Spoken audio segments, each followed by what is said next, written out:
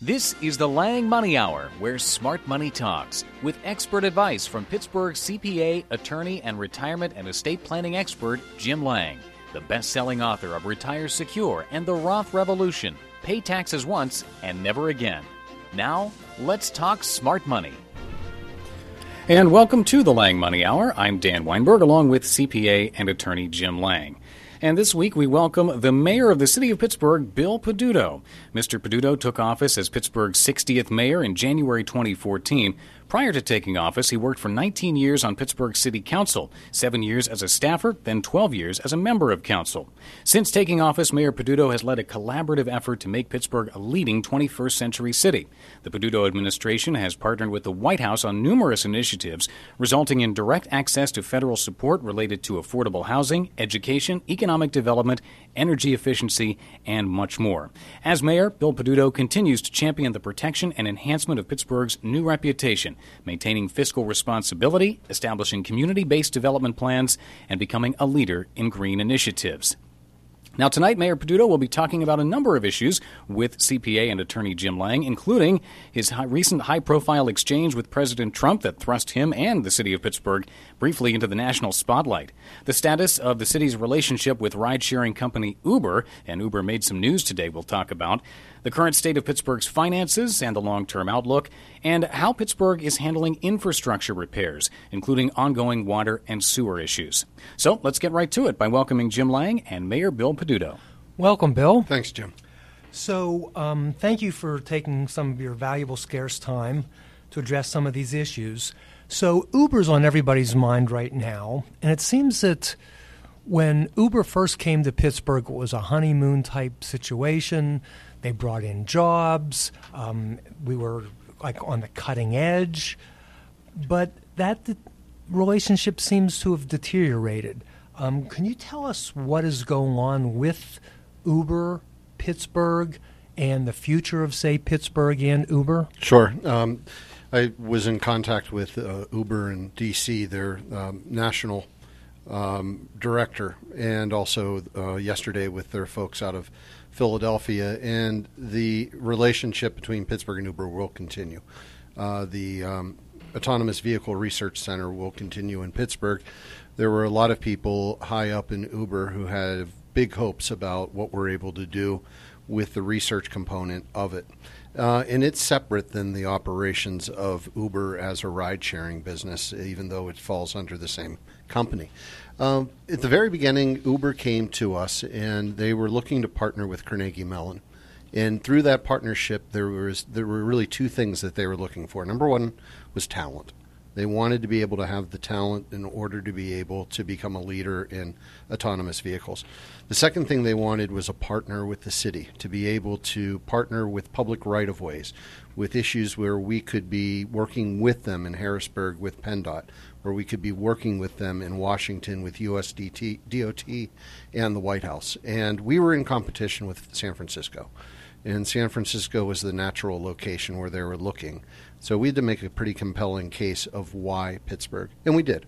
And we checked all the boxes that they needed, and we made sure that they were able to get operations running within 6 months, to be able to have a test track through our foundation community down in Hazelwood, to be able to get access to the roads to be able to begin the testing, and then being able to pick up customers and to get the operations to be the first in the world. But at the same time, there were expectations from the city.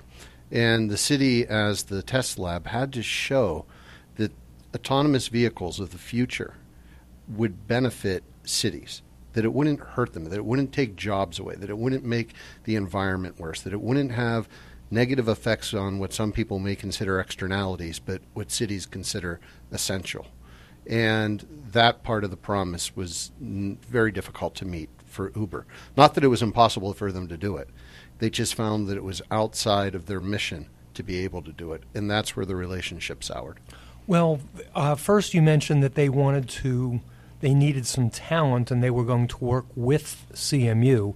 it's my understanding they basically stole the whole computer science department. I think that and CMU was like, wait, what happened to all our computer science? What happened to our partnership? Right. All of a sudden, these guys were offered $100,000 signing bonuses and substantial raises, Yep. and quite a few of them just left. Now, to Andrew Moore, who's the dean of the computer science department at Carnegie Mellon's credit, he was able not only to replace every single one of them, but even add to his department and make it even stronger. So now Pittsburgh not only has the research scientists who are working at Uber, but they've been able to bring people from all over the world to expand that industry within the city.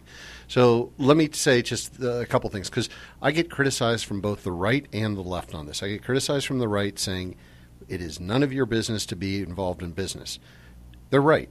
When you own your own factory, when your factory are the streets of a city, and they're public right-of-ways that are owned by the public, yes, I do have a big say in the operation of your business. And the second thing is that on the left, I'm criticized because of Uber's past business models, that we shouldn't be dancing with the devil.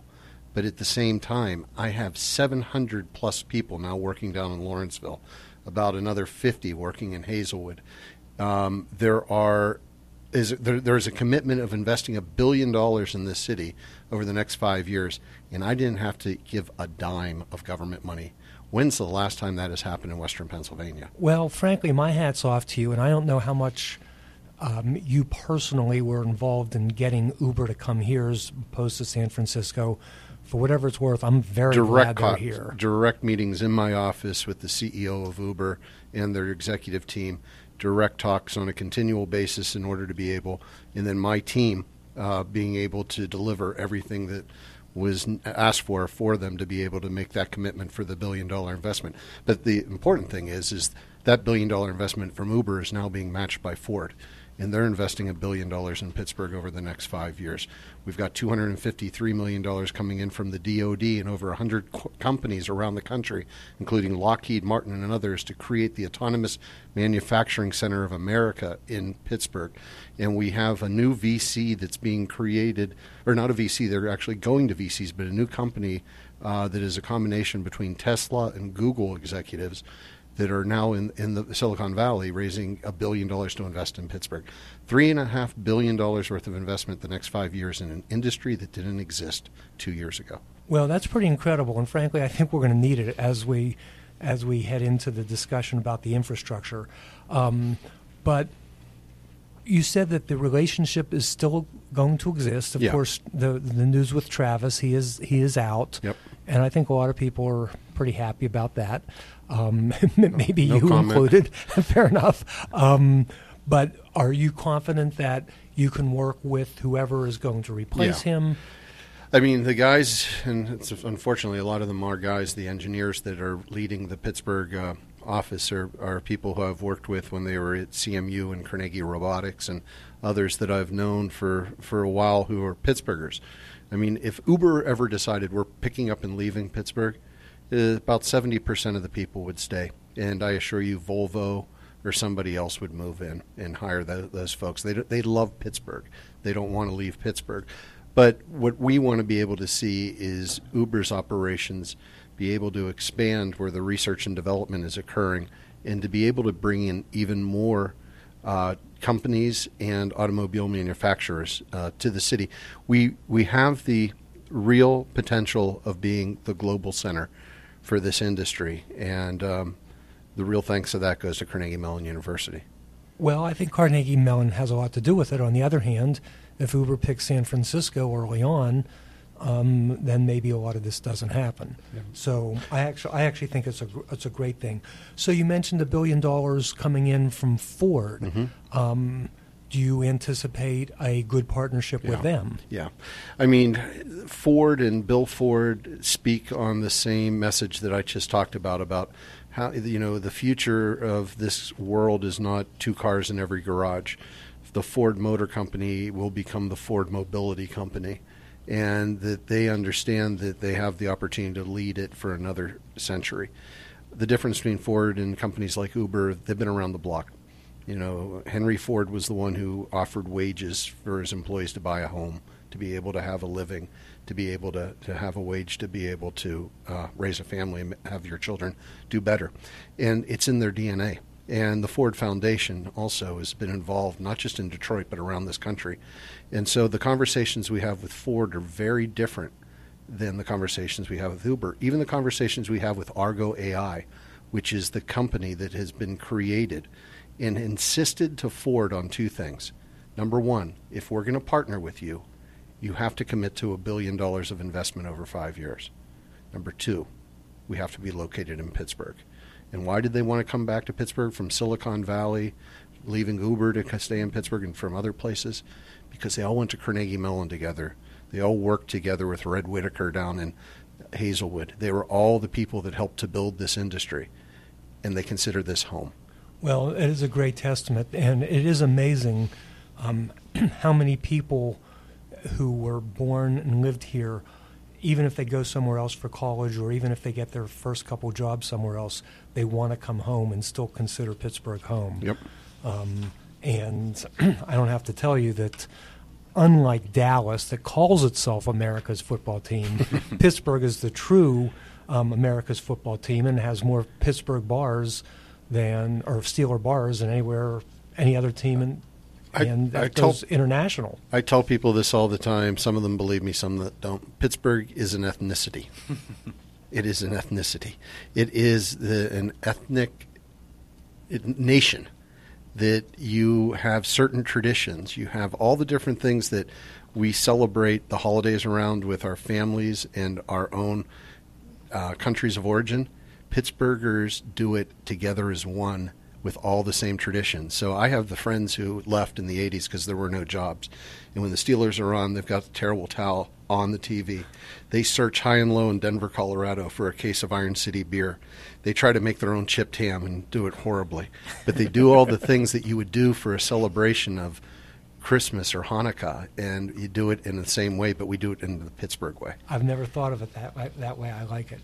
So speaking of Pittsburgh pride, you have received some national attention when President Trump mentions something to the effect that he wasn't voted in by the citizens of Paris, but by the citizens of Pittsburgh. And you had an interesting response that got a lot of national attention.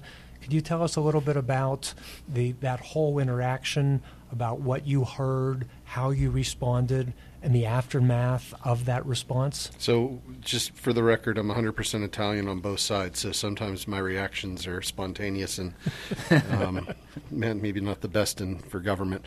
But I got an alert on my phone. I get very few alerts. I get alerts if the Penguins make a trade. I mean, let's the important stuff. Right, exactly. But I got an alert on my phone that said Trump to pull out of Paris Agreement. And I was just like, what the? And I'm in my office. And I go to Twitter, my standby, and I start scrolling through, and then I see Pittsburgh. And I'm like, Pittsburgh? How did we get involved in this? Is Pittsburgh? And then I see Sean Spicer. We were elected to represent the people of Pittsburgh, not Pittsburgh. No way. You're not going to use us this way. I know what you're doing. You're trying to make us be that poor town that's surviving barely, and it needs its coal and coke and steel in order to be able to survive, and I'm going to fight. And it's like, no, we fought for 30 years to be able to change that. You're not going to stereotype us. And according to my chief of staff, Kevin Acklin, I just opened up his door and I yelled at him, Pittsburgh? And he's like, what? And I said, hold on, I have to send this tweet out. And I replied back to Sean Spicer. So this isn't something that you sat there my gosh, no. edited and thought out and talked to the front office and talked to the back office. And I was in Paris. I was at that agreement. I was working with 500 mayors from around the world. I was part of a delegation of about 20 U.S. mayors that were working the whole thing. And I just wrote down, as the mayor of Pittsburgh, I can assure you that we are going to follow the Paris Agreement for our economy, our future, and something else. And within 20 minutes on my walk over to County Executive Fitzgerald's office, I get a message from Twitter. Your account's blowing. I can't remember what it said. Blowing up. Would you like to filter? And I looked at Kevin. I go, boy, I guess a couple of people are seeing this. So then I find out CNN, as they're coming out of the Rose Garden for the press conference, their response the president's announcement has already received a reaction from Pittsburgh. And they went to the response to my Twitter tweet. And so, I call it the tweet heard around the world. It's had 22 million views. And we've gotten responses from every continent. We've gotten responses from not only elected officials around the world, but heads of state, such as Her Highness of Norway and Princess from India. And it really, I think, touched a nerve on two accounts. One is the whole world worked together since 1992 in Rio de Janeiro and looking at climate change and saying we have to have a response. And it took all the way up to 2015 to come up with a response. And everybody had a role in it, and everybody had, to make sacrifices, but everybody was willing to do it. And then America pulled out, and that sort of pulled the heart out of it, for the rest of the world. And I think the second thing was with a lot of the rhetoric during the campaign, there were a lot of different groups in the world that felt that America had turned against them. And for them, it was good to see that there were those that were willing to stand up for what we consider American values. And that is being a partner and being able to address issues head on and solve them. Well, I'm not sure that everybody really understands that you have really a much more national and even international scope than a lot of us know. So, for example, I understand that you are doing a very prestigious keynote address in London later on this year. Yeah, next week I leave. I've been invited by Lord March, and I was like, who is Lord March? So I Googled him and found out, and he's an earl, and his family has had a seat in the House of Lords since basically the House of Lords was created. And every year he has something that's called the Festival of Speed. It's sort of like the Shenley Park Vintage Grand Prix on steroids. So it will not only include vintage cars, it will include horses, it will include World War II Spitfires, it will include all these different things of speed. And he invites over a dozen of the world's largest automobile manufacturing CEOs to be with him for one day of the event. And during that time, they have a keynote speaker. Former speakers have included the CEOs of Vodafone, Apple, others, and I've been invited to be this year's keynote. So my discussion is on urban mobility. What the heck is going on in Pittsburgh? And it's not just shared or looking at urban mobility, because when we view mobility, we view it as transportation equals economic opportunity. So how do we create mobility that is able to help people to be able to advance from middle class to upper middle class, from poverty into middle class, and being able to have opportunity for people to get to jobs. So it's multimodal, it's shared, it's autonomous, it's connected. And in the connected part, Pittsburgh is leading the world right now. And people don't even realize this. We have traffic signals that we're testing out in the east end of Pittsburgh that have the ability to learn. They don't need detectors below the road in different areas. They have sensors that are placed in strategic areas, so we constantly know in real time how far back traffic is queued, and we can increase the efficiency by 30% while lowering our carbon footprint in the process, because cars aren't idling and sitting at stoplights. They're constantly moving. So we create this connected grid throughout the city, which we'll be doing in the next 5 years, up and down Fifth Avenue, up and down Forbes Avenue, connecting it with a BRT system, and then starting to connect those sensors to the traffic signals, to the vehicles themselves, and creating a connected network within an urban area that improves efficiency, improves effectiveness, and improves the equity of being able to get people anywhere within a city, no matter what neighborhood you live in. Well, interestingly, today there was an article in the Wall Street Journal that talked about mobility, and they are actually seeing cities, let's say, either partnering with Uber or actually going on their own, where they are combining different transportation modalities to, say, take people from, let's say, the park and ride to a particular spot. And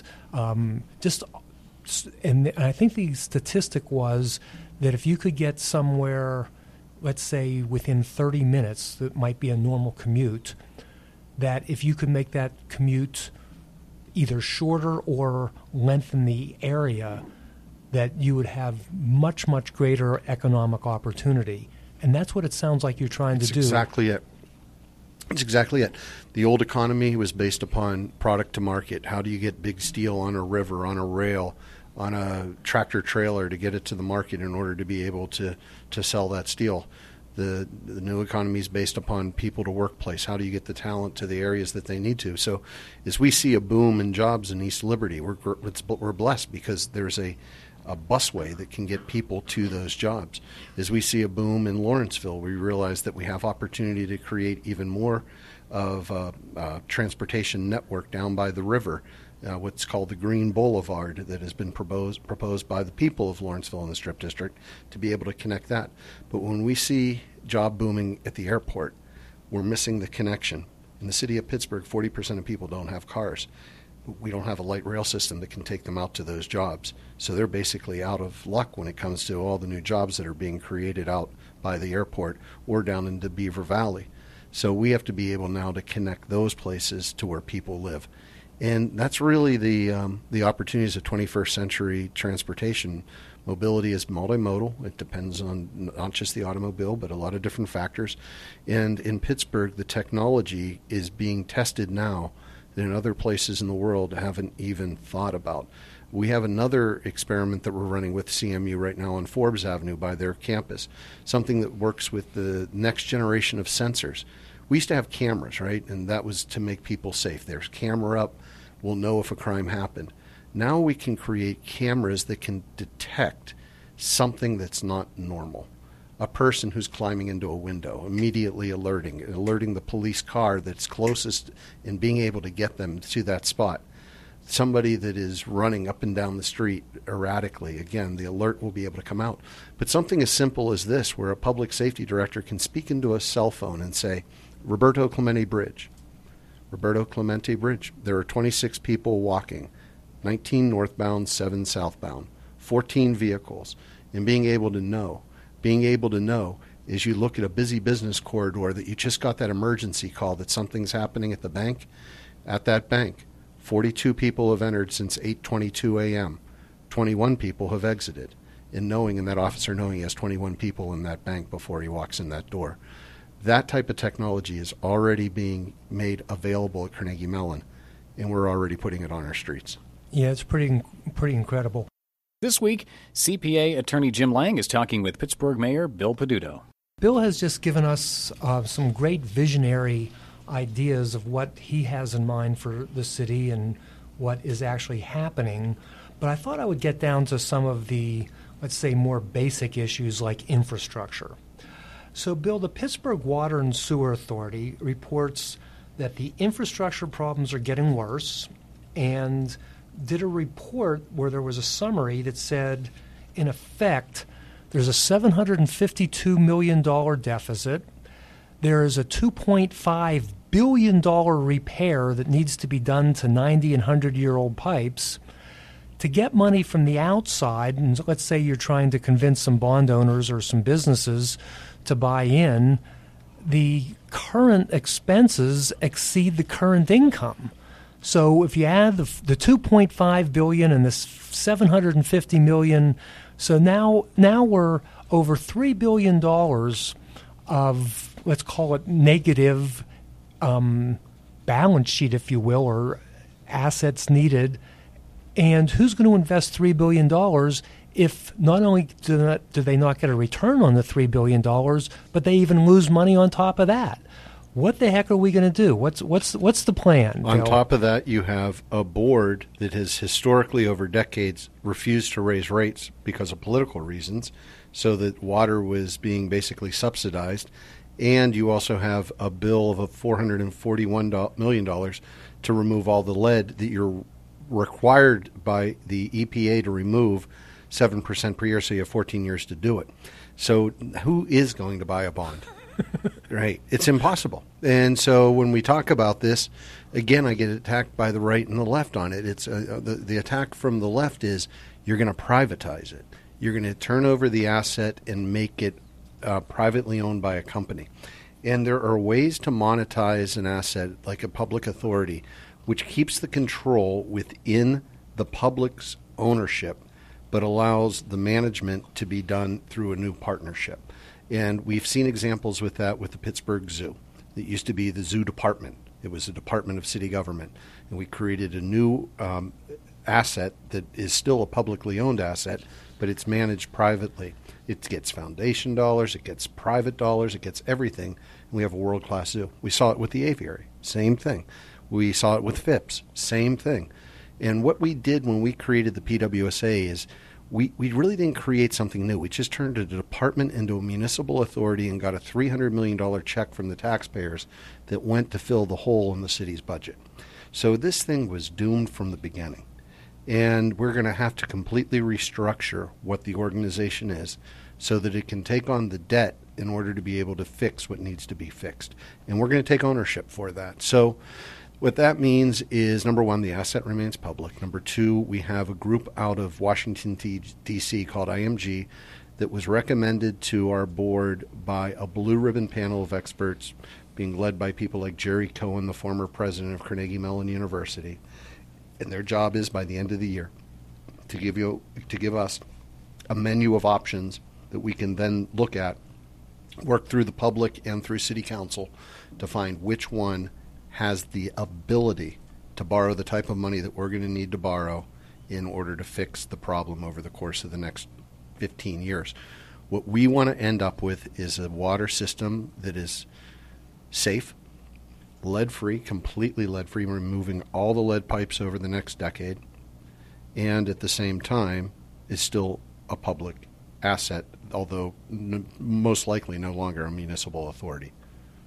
Well, that sounds like a pretty tall order. I have a hard time as a CPA picturing any entity, public or private, that can face this enormous deficit and even just barely break even. I don't see I don't see it. Right. So there's a couple of things to look at. Number one, there's models out of Europe and out of Australia on monetizing assets that work off of a double set of books, and that is beyond my pay scale even saying that. So we have been working with Brookings out of Washington, D.C., and they have hired a consultant to work through our foundation community to offer us ways to be able to monetize without privatizing publicly owned assets in order to leverage finances in order to be able to do things like affordable housing, pre-K education, some of the big initiatives we want to take,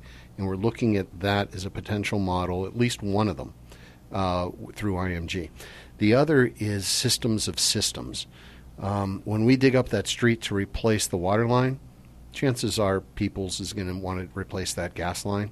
Chances are Duquesne Light's going to want to replace that conduit and add to it and add to their black fiber that they have as well through DQE communications. And if we start looking at ways where we can combine efforts, we can lessen the cost for all entities and be able to share those costs so we don't have to take them all on alone. Plus, we don't have to tear the street up 4 times. So we have to look at where those types of strategic partnerships can be created, where the cost can be shared as well. Well, and then there's a big one. I'm sorry, I forgot. We produce do you remember this water system was created to provide water to steel mills. I mean, they used a lot of water. We can produce 40% more water than we are producing right now. And we have the ability, if we're no longer a municipal authority, to sell it to other suburban systems. So we can probably produce water for less money than it would cost suburban areas to be able to produce their own. And if we are not a municipal authority, that breaks us from the limitation that we do with the Municipal Authorities Act has, which does not allow us to compete against business. We can compete against business, and we can have a new revenue source in order to be able to pay the bonds.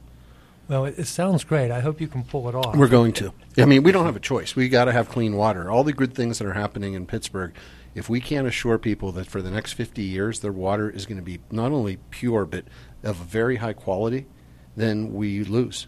So we can't lose. We have to win on this.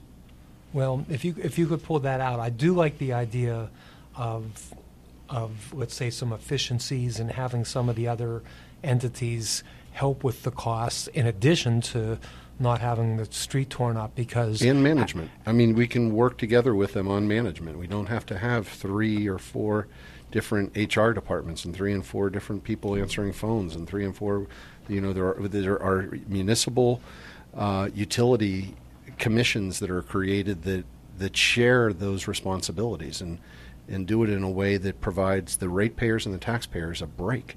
Well, the other thing is it sounds like a win-win-win, because if I am a utility company, if I am a water authority, if I'm an electric company, and I need to dig up some lines, I would love to share those costs. Right. So that sounds good. Why don't we go to another area that, this is another area, I don't know how you're going to pull this one off. So more than half the paved roads in Pittsburgh received the lowest possible rating, which was a 0, meaning that they are in need of immediate repair. And you were quoted as saying that this is because of years of neglect. So right now there's 550 miles basically of this 0 rating that need immediate repair. And the plan is to fix 27 miles per year. Now, not only would that take 20 years, but it's not like the roads that are okay are going to stay okay. They're going to deteriorate. And it seems to me that you're going to have a lot more than 27 miles per year deteriorating. So what you're doing, it sounds like the plan is we're going to fix 27 miles out of the 550 that need it. More than 27 are going to need it, adding to that 550, but we're only going to fix 27. And I go to work every day and to the O'Connor Corner, and Phillips is like every day, which is one of those miles. So, and if you handle this question like the last, you're going to tell me why it's even worse before you come up with a solution. That's pretty much how bad it is. It's actually better. So back in around 2004, 2005, when we were first going through Act 47, we were spending about $4 million a year in our paving schedule because we didn't have the ability to borrow money, so we were basically just using community development block grants in order to pave streets. In 2014, when I first started, we spent $7 million a year. This year, we'll spend $15 million. So we are putting the investment into the streets, but that's still not going to be able to get us into a plan where, on a continual basis, every 10 to 12 years, every street's being paved. That's what we want to be able to get to. Some will need to be paved every 5 years because they're on main roadways. There's a lot of traffic, a lot of bus, a lot of diesel that melts that asphalt, that causes that do-do-do. But there will also be those that can wait a dozen years before the alleyways or the lesser used roads. So we are first evaluating every street, and again, partnering with Carnegie Mellon, we've put sensors that they've created on the backs of vehicles, and we're able to judge based upon the condition of the road and the photo images that we get what the condition of that road is. So real inspections that are being based upon technology in order to determine that. From that, we create a system of where the priorities are and what needs to be done.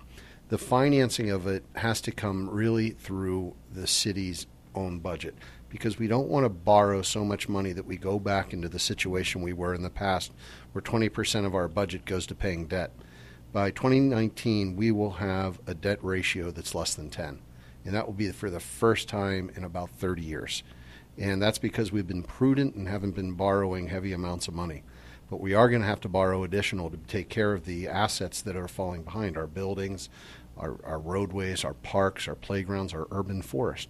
So we have in 2019 a debt cliff that will basically create about $40 million in additional, not additional, but in revenue that had been going in years past to just paying off debt. And from that $40 million, we have to invest it in part of it into our pensions, part of it into our infrastructure, and part of it into our workforce. So before we leave Act 47, we want to see in place laws passed by City Council that lock the funds away for additional payments into our pensions, additional payments into our infrastructure, and additional payments into our workforce, and be able to work with that funding while still borrowing additional funds because we have the ability to do it. to make up that gap that you're talking about. Well, it almost sounds like shuffling chairs on the Titanic, but it sounds like you have a plan. We have never had a 10-year fixed asset plan. We have never, when we came into office, I asked, okay, give me a list of all the buildings we own and then start putting a prioritization about the ones we can sell. And there was no list. So then we went department by department, give us a list, and then we got the list, and we're still missing buildings, whole buildings. So we went through the utility bills, and we got the list together. Then we hired Macero to come in and do an audit of every building and to tell us what the conditions were. And from that, we now have a report, and we're meeting with council members to go district by district with recommendations on which ones we should close, which ones we should sell, which ones we need to put money in to fix them up, and then which ones we should give away to community groups, the ones that have programs in it that are nonprofit programs that help the community, but we can't afford to keep the upkeep. And from that plan, we now have a 10-year plan to be able to maintain our facilities. We need to do the same thing with our roads, with our playgrounds, with our steps, with our retaining walls. We've never had a 10-year capital plan. We're looking at it, once we get the 10-year, to 40 years and how we spend the money over the next 40 years. So I've got really, really smart people working in my Office of Management and Budget. And they have not only been able to look at this, but to get the software behind it to be able to track it and then connecting it through every single department. So we don't just have a list of the buildings we own now. We know everything that's happening at every one of those buildings. Well, that sounds pretty reassuring.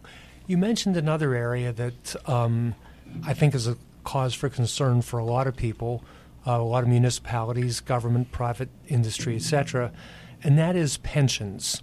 So let me try to talk about the problem and then have you try to talk about the solution. So if you have a city or a state or whatever, or even a company, you probably have a relatively good idea of how many years people have worked, when they're going to retire, what their pensions based on how many years that they worked are going to be. So you have some idea of how much money you're going to have to pay out. And then you have some money that's already invested from what they have paid in and what the city has kicked in. And you have to assume that that money is invested has some type of interest rate. And the difference between the money that's expected from the income from the investment and the expense that's going to have to be paid out is going to have to be made up for the city. Well, one of the things that you have to do is say, okay, well, what's the interest rate? I happened to interview Jack Bogle about this exact issue. And Jack said, well, you figure at best 2% for fixed income, 7% for bonds. So you have 9%, and you don't want to be much more than 50-50 in bonds and stocks if you're paying out every year. So maybe 4.5%, figure maybe another 0.5% for cost. So he comes up with a reasonable rate of 4%. And I believe the city is using about a 7% rate, meaning that the pension problem, unless something is going to happen, is just going to get worse and worse, and either people aren't going to get paid or the whole budget is going to go to pension. What can we do about this? So those assumption rates are basically created in order to minimize the amount of money you have to put into the pension through a minimal obligation. And when we took office, even before we took office, the previous administration lowered the assumption rate by 0.5 point, which meant we had to come up with immediately $12 million additional dollars to be able to put into it for just 0.5 point. And we did it. We cut other areas. We were able to find out where to get funds. And since that point, we've been putting even additional funds in. But I always use the analogy, it's like being in a boat that's sinking where the hole is bigger than the bucket. And you just can't bail the boat. It's just physically impossible. So what has to happen is pensions themselves have to change. At a municipal level, we cannot offer the same pensions that we have offered to employees up to date to employees in the future. There are too many retirees compared to the number of city employees that put money into the funds to be able to secure the pensions of the future. And we have this conversation with our union representatives, and there's a lot of pushback about changes for the future. What we assure them is there is a way that if we do this, what you were promised you will get, but it won't be the same thing that will be given to the future employees. You know what's interesting about that? Universal support by Democratic mayors across the state of Pennsylvania, because we have to deal with the problem. And when we look at the numbers and when we study the numbers, we know it's not sustainable. We know that we'll be at a point where there will not be money to give to retired firefighters, where there will not be money to give to retired police officers.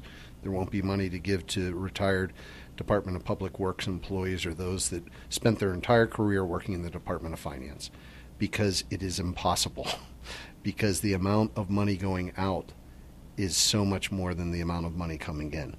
And to simply raise taxes to be able to do it is not an option that would let older communities compete against newer communities, because newer communities have more workers than retirees, so their systems are flush.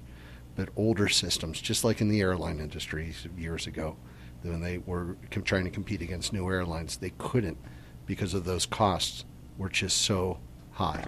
So we're thankful for two things. Number one, that we have been putting additional funds in that pension fund to secure it around 60%. And number two, a stock market that has been so strong that our investments have been able to raise additional revenues beyond what the expectations were. But you can't rely upon that in order to balance the books. So we're in Harrisburg. We're lobbying this fall. Mayors from throughout Pennsylvania and businesses throughout Pennsylvania are working together for municipal pension reform. And Bill has been giving me some wonderful answers on some very troubling questions regarding roads, regarding sewage, regarding the pension fund. So I'm going to keep going and ask some of the tough questions. So we talked about your exchange with President Trump and 22 million viewers. And if I was President Trump, I wouldn't be too happy about that, because these are people who I presume the vast majority of which are supporting what you are saying and are supporting the Paris Accords. And, you are a Democratic mayor in a city that Trump lost, I think, by a plurality.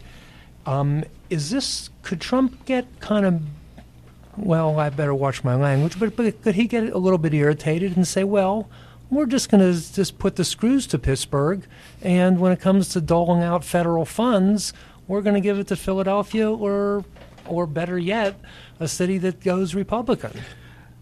I think it was Alexander Hamilton. I'm not sure, but there's a famous quote, "We must all hang together, or most certainly we'll all hang separately." And I think that's really what the mayors of the United States have decided. That is the way that we will work with this administration. We will be very steadfast on the things that we believe will hurt our constituency in order to be able to work together to solve it. So before the president's announcement, there were 61 cities around the country that had already signed on to the Paris Agreement, no matter what would happen with the decision. And that was all the way back from last year. Pittsburgh was one of those 61. Today there's 324, I believe, cities around the country that have now signed on. And so it's that way of being able, not as a show of strength, but more as a show of solidarity around the issues that we care about. We know that as mayors around the country and around the world, we can solve the refugee crisis.